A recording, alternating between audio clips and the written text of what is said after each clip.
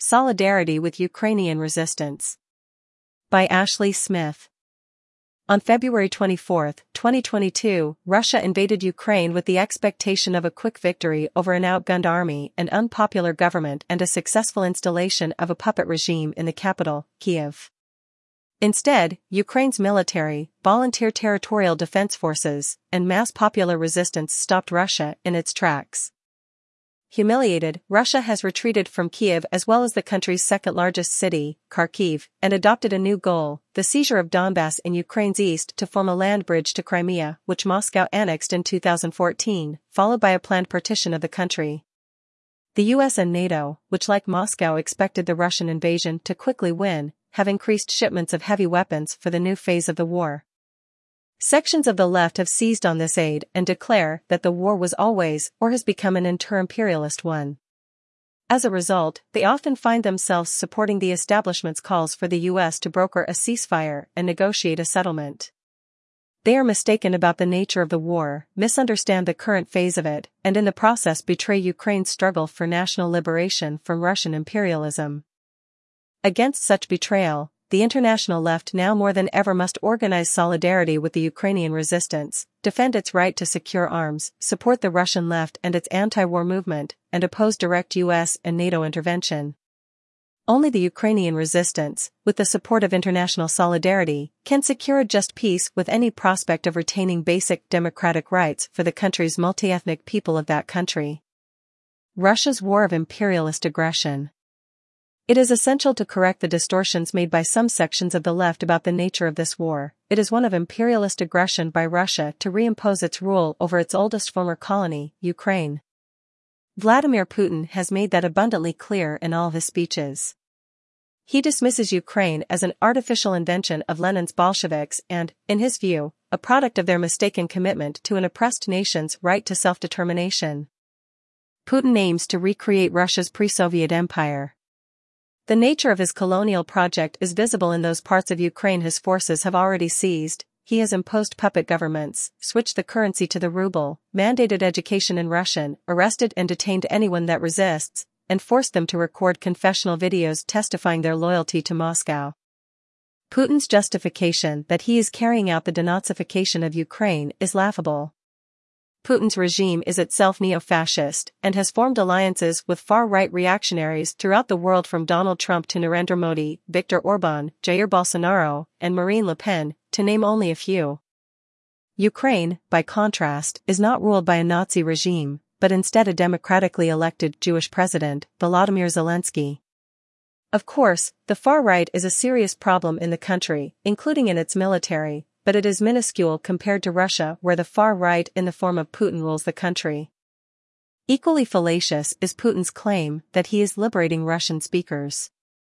In reality, Russian speakers, regardless of their legitimate grievances against Ukraine's government and its language policies, do not support the invasion and have been at the forefront of the resistance in the country's south and east. Finally, and most importantly, Putin's claim that his war is fundamentally in response to the US expansion of NATO was always an alibi for his aim of rebuilding the Russian Empire. The last wave of NATO expansion was over a decade ago and Ukraine was not on course for membership before the invasion. Of course, NATO expansion is part of Washington's imperialist strategy for hegemony over Europe. That said, we must understand that the states in the former Eastern Bloc joined it out of fear of their longtime imperial overlord, Russia. Indeed, Russian aggression has been the key trigger for them to join. Case in point, Finland and Sweden applied for membership after Putin's invasion, not before. And, underscoring the secondary status of NATO expansion to Putin's imperialist project, he did not threaten them with military attack, but just diplomatic rebuke and suspension of Russia's small energy exports to both countries. In reality, Putin's invasion is part of his attempt to reclaim great power status in the world, whip up domestic nationalism, put down revolts against his regional allies, and crush his domestic opposition. With increasing ferocity, he has intervened in Georgia, 2008, Ukraine, 2014, Syria, 2015, Belarus, 2022, Kazakhstan, 2022, and now most dramatically Ukraine for a second time. Ukraine's fight for self-determination. Against this imperialist invasion, Ukraine has waged a national popular struggle for self-determination. It is fighting for its right to exist as a nation with its own government, a fundamentally democratic aim and one that deserves the full support of the international left. Zelensky's government has led the official military resistance, winning the support of the vast majority of the population. Workers have joined the volunteer territorial defense units en masse, and unions have played a pivotal role, delivering aid to people in need, evacuating people, and ensuring that military supplies reach the troops. The country's multi-ethnic, multilingual majority has joined the struggle. As Ukrainian socialist Denis Pilash observes, the resistance includes Russian-speaking people, Ukrainian-speaking people, people from even the most deprived, discriminated minorities and communities like the Roma people. This national struggle has swept the country except in the so-called People's Republics and Crimea, which Russia seized in 2014. Russia rules these autocratically either directly or through its far-right puppets. Ukraine has been oppressed by Russia for centuries, is under invasion and partial occupation, and is in the midst of a fight for its existence and freedom as an independent nation-state. Its people would have fought for these aims, whether or not the US and NATO backed it. With all its contradictions, Ukraine is engaged in a struggle for national liberation. Not an inter-imperialist war. This war is between Russia and Ukraine, not between Russia and the US. It is not an inter-imperialist war. Of course, there is an inter-imperialist conflict behind the war. The US and European powers have expanded NATO and the EU eastward into Russia's former imperial and Soviet colonies. On top of that, Trump's national security strategy announced a new policy of great power rivalry with Russia and China, an approach that Biden has expanded and deepened. The US hopes to use Ukraine as a proxy to ensure that Russia suffers strategic failure in its attempt to rebuild its empire. In the process, Washington wants to rehabilitate its reputation, so badly damaged by its barbaric occupations of Iraq and Afghanistan, revitalize NATO, cohere its European allies behind its confrontation with Russia and China, and thereby enforce its hegemony over Europe and the world. But the US does not want to engage Russia in direct warfare. Thus, while the US and its allies have imposed unprecedented sanctions on Russia, they have restricted their role to supplying Ukraine with weapons, intelligence, and financial backing. All the Western imperialist states are worried about the economic and geopolitical impact of a wider war on global capitalism and corporate profits. That's why discussion of how to limit and conclude it was featured at the World Economic Forum, the annual soiree of foreign policy establishment and corporate elite.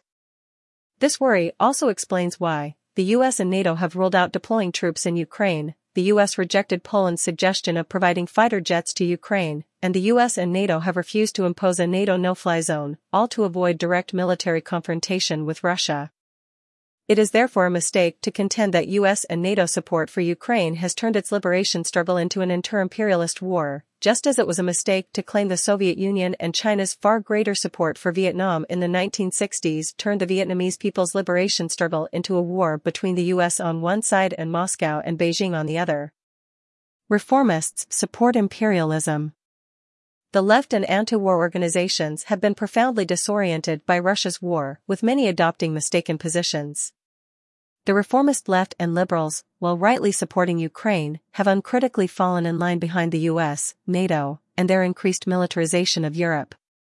They forget that the US remains, in Martin Luther King Jr.'s profound words, the greatest purveyor of violence in our world today, and that the US, its international financial institutions, the IMF and World Bank, and the EU are one of Ukraine's oppressors.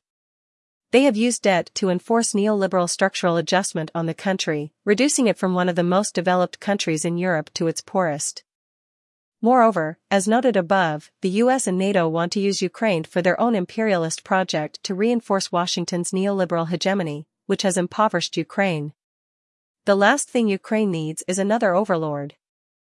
Even worse, the reformist left and liberals for the most part accept Biden's framework of a global struggle between democracy and autocracy and have signed up with the US and its allies in their rivalry with Russia and China.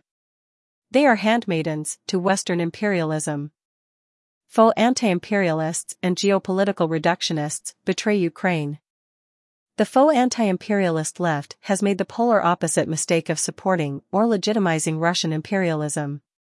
Groups like the Party for Socialism and Liberation and the Workers' World Party, as well as publications like Monthly Review, recycle verbatim Putin's propaganda. Ukraine is headed by an unpopular Nazi regime. Russia is intervening in the country's civil war to denazify the country and liberate oppressed Russians, and Russia is defending its sphere of influence against US and NATO aggression. While they might criticize Russia for this or that atrocity, they blame the US and NATO for the conflict, justify Russia's war as one of self-defense, and portray Ukraine as a puppet of US imperialism. Their position is neither anti-imperialist nor anti-war, they support Russian imperialism and its war. Another equally mistaken response from the left is geopolitical reductionism. This position, advocated variously by people like Noam Chomsky and groups like British Socialist Workers' Party, also reduces the war to one between the US and Russia, and claims therefore that the task of the left is to oppose both. They ostensibly defend Ukraine's right to self-determination, but they oppose its right to secure arms from NATO, and therefore its ability to defend itself against invasion and occupation. Even worse, they back actions like those taken by Greek and Italian Stalinists to block arms shipments to Ukraine, actions that amount to direct support for Russia's invasion.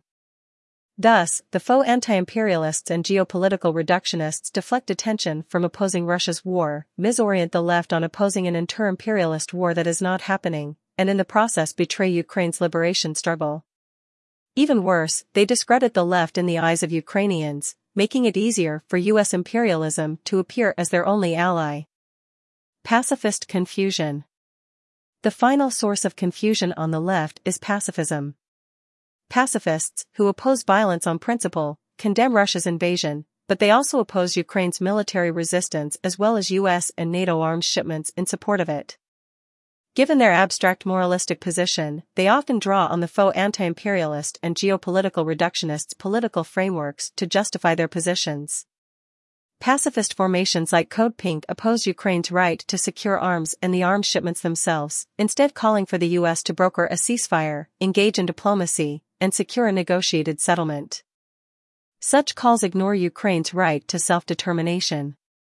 Ukraine alone has the right to decide when and on what terms to stop fighting and negotiate a settlement. Its government and its people have made clear that they remain committed to resisting Russian occupation. They know that any settlement will be determined by the balance of forces on the battlefield, and if one is brokered at this point, it would ratify Russian conquest and partition of the country. Thus, the pacifist position ends up betraying Ukraine's national liberation struggle and rewarding Moscow's violent aggression. Has the new phase of the war changed its nature? In the wake of Ukraine's victories, Russia's retreat to seizing Donbass, and the US and NATO's increased shipments of weapons, advocates of these mistaken positions have doubled down on their arguments. Reformists have uncritically joined US imperialism's bandwagon for a global fight between democracy and autocracy. The faux anti-imperialists have used Western weapons shipments to claim they were right all along that the US is the imperial aggressor, while the geopolitical reductionists contend the new phase has changed the war into an inter-imperialist one. And both join the pacifists in calls for a ceasefire and a negotiated settlement. In reality, the nature of the war has not changed at all. It remains a Russian imperialist invasion, confronted by Ukraine's struggle for national liberation, which is supported by the US and NATO. What has changed is that Ukraine has scored victories, defeating Putin's attempt to seize the whole country and impose a puppet government. Russia has now retreated in pursuit of a new goal, the expansion of the so-called People's Republics, which neither involve the people nor are they republics, to all of Donbass and the establishment of a land bridge to Crimea, potentially extending that to Transnistria, a territory in Moldova that Moscow seized in 1992.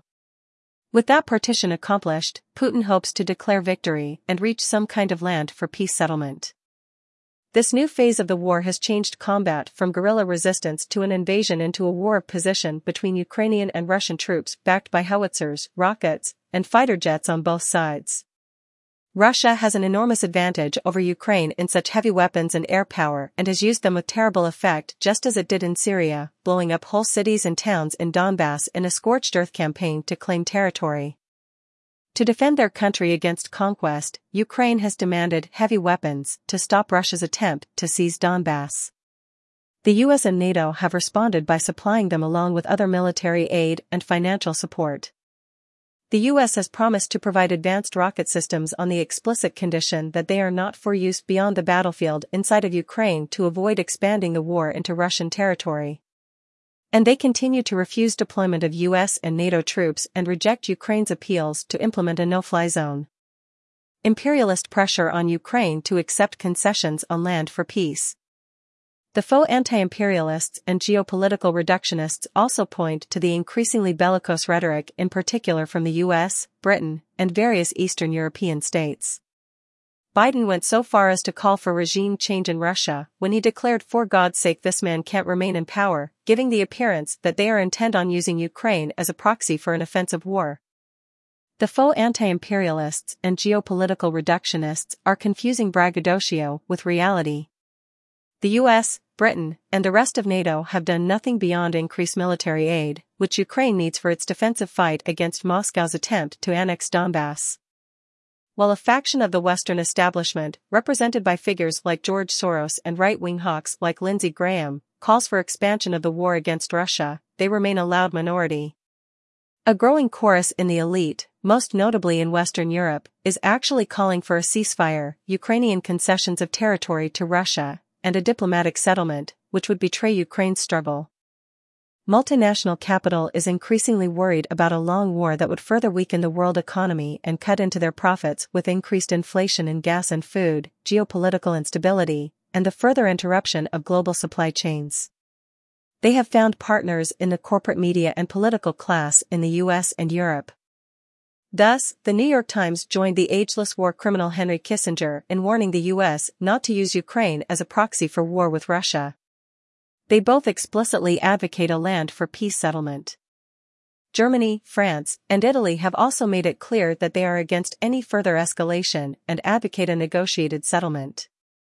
They are worried about the harm done to their economies by increased inflation, geopolitical instability caused by the interruption of Ukrainian food exports, and a consequent rise in migration. Given that the US aim is to gather its allies together for confrontation with Russia and China in a struggle for global hegemony, the Biden administration will be hypersensitive to such pressure from its European allies. Thus, there is a real danger that Western imperialism could force Ukraine into a rotten deal that ratifies the Russian partition of the country. For internationalist anti-imperialism. Given that the war has not fundamentally changed, socialists should uphold the original stance of internationalist anti-imperialism staked out at the start of the war. Especially with Russia laying waste to Donbass, we must redouble our opposition to Russian imperialism's invasion of Ukraine. Now more than ever we should build solidarity with Ukraine's resistance and defend its right to secure arms, including from the US and NATO, to free itself from Russian occupation. That does not mean uncritical support of Ukraine. We should back the country's left, and its social and trade union movements, in their struggle against the government's oligarchic capitalism, suppression of union rights, and political freedoms, as well as its campaign against the country's far right. Likewise, solidarity with the Russian left and its anti-war movement is essential. Facing incredible repression, they are building resistance to the Russian neo-fascist regime and its imperialism. They will be key allies in our global campaign against great power conflict. As part of that, we must oppose direct US and NATO intervention that would turn the war into an inter-imperialist one. That entails protesting against any attempt by Western imperialist powers to put pressure on Ukraine either to carry out a fight beyond its will and human capacity or to stop fighting and accept partition. In that effort, we have a responsibility to expose US imperialism's sanctimonious hypocrisy in criticizing Russia for violating an oppressed country's right to self-determination and committing war crimes in process. The invader of Iraq and Afghanistan, the supporter of Israeli colonialism and apartheid, and the accomplice in Saudi Arabia's murderous war in Yemen is in no position to lecture any other state on human rights.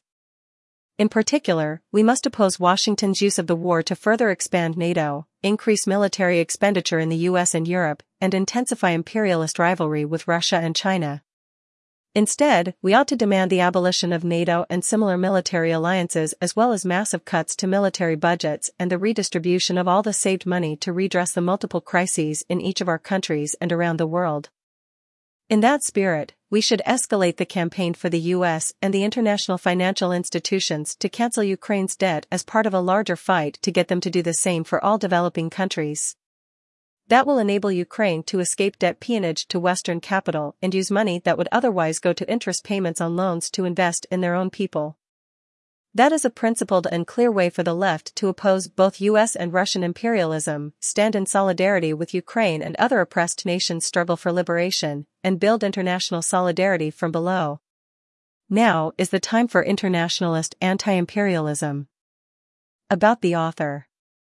Ashley Smith is a member of the Democratic Socialists of America in Burlington, Vermont.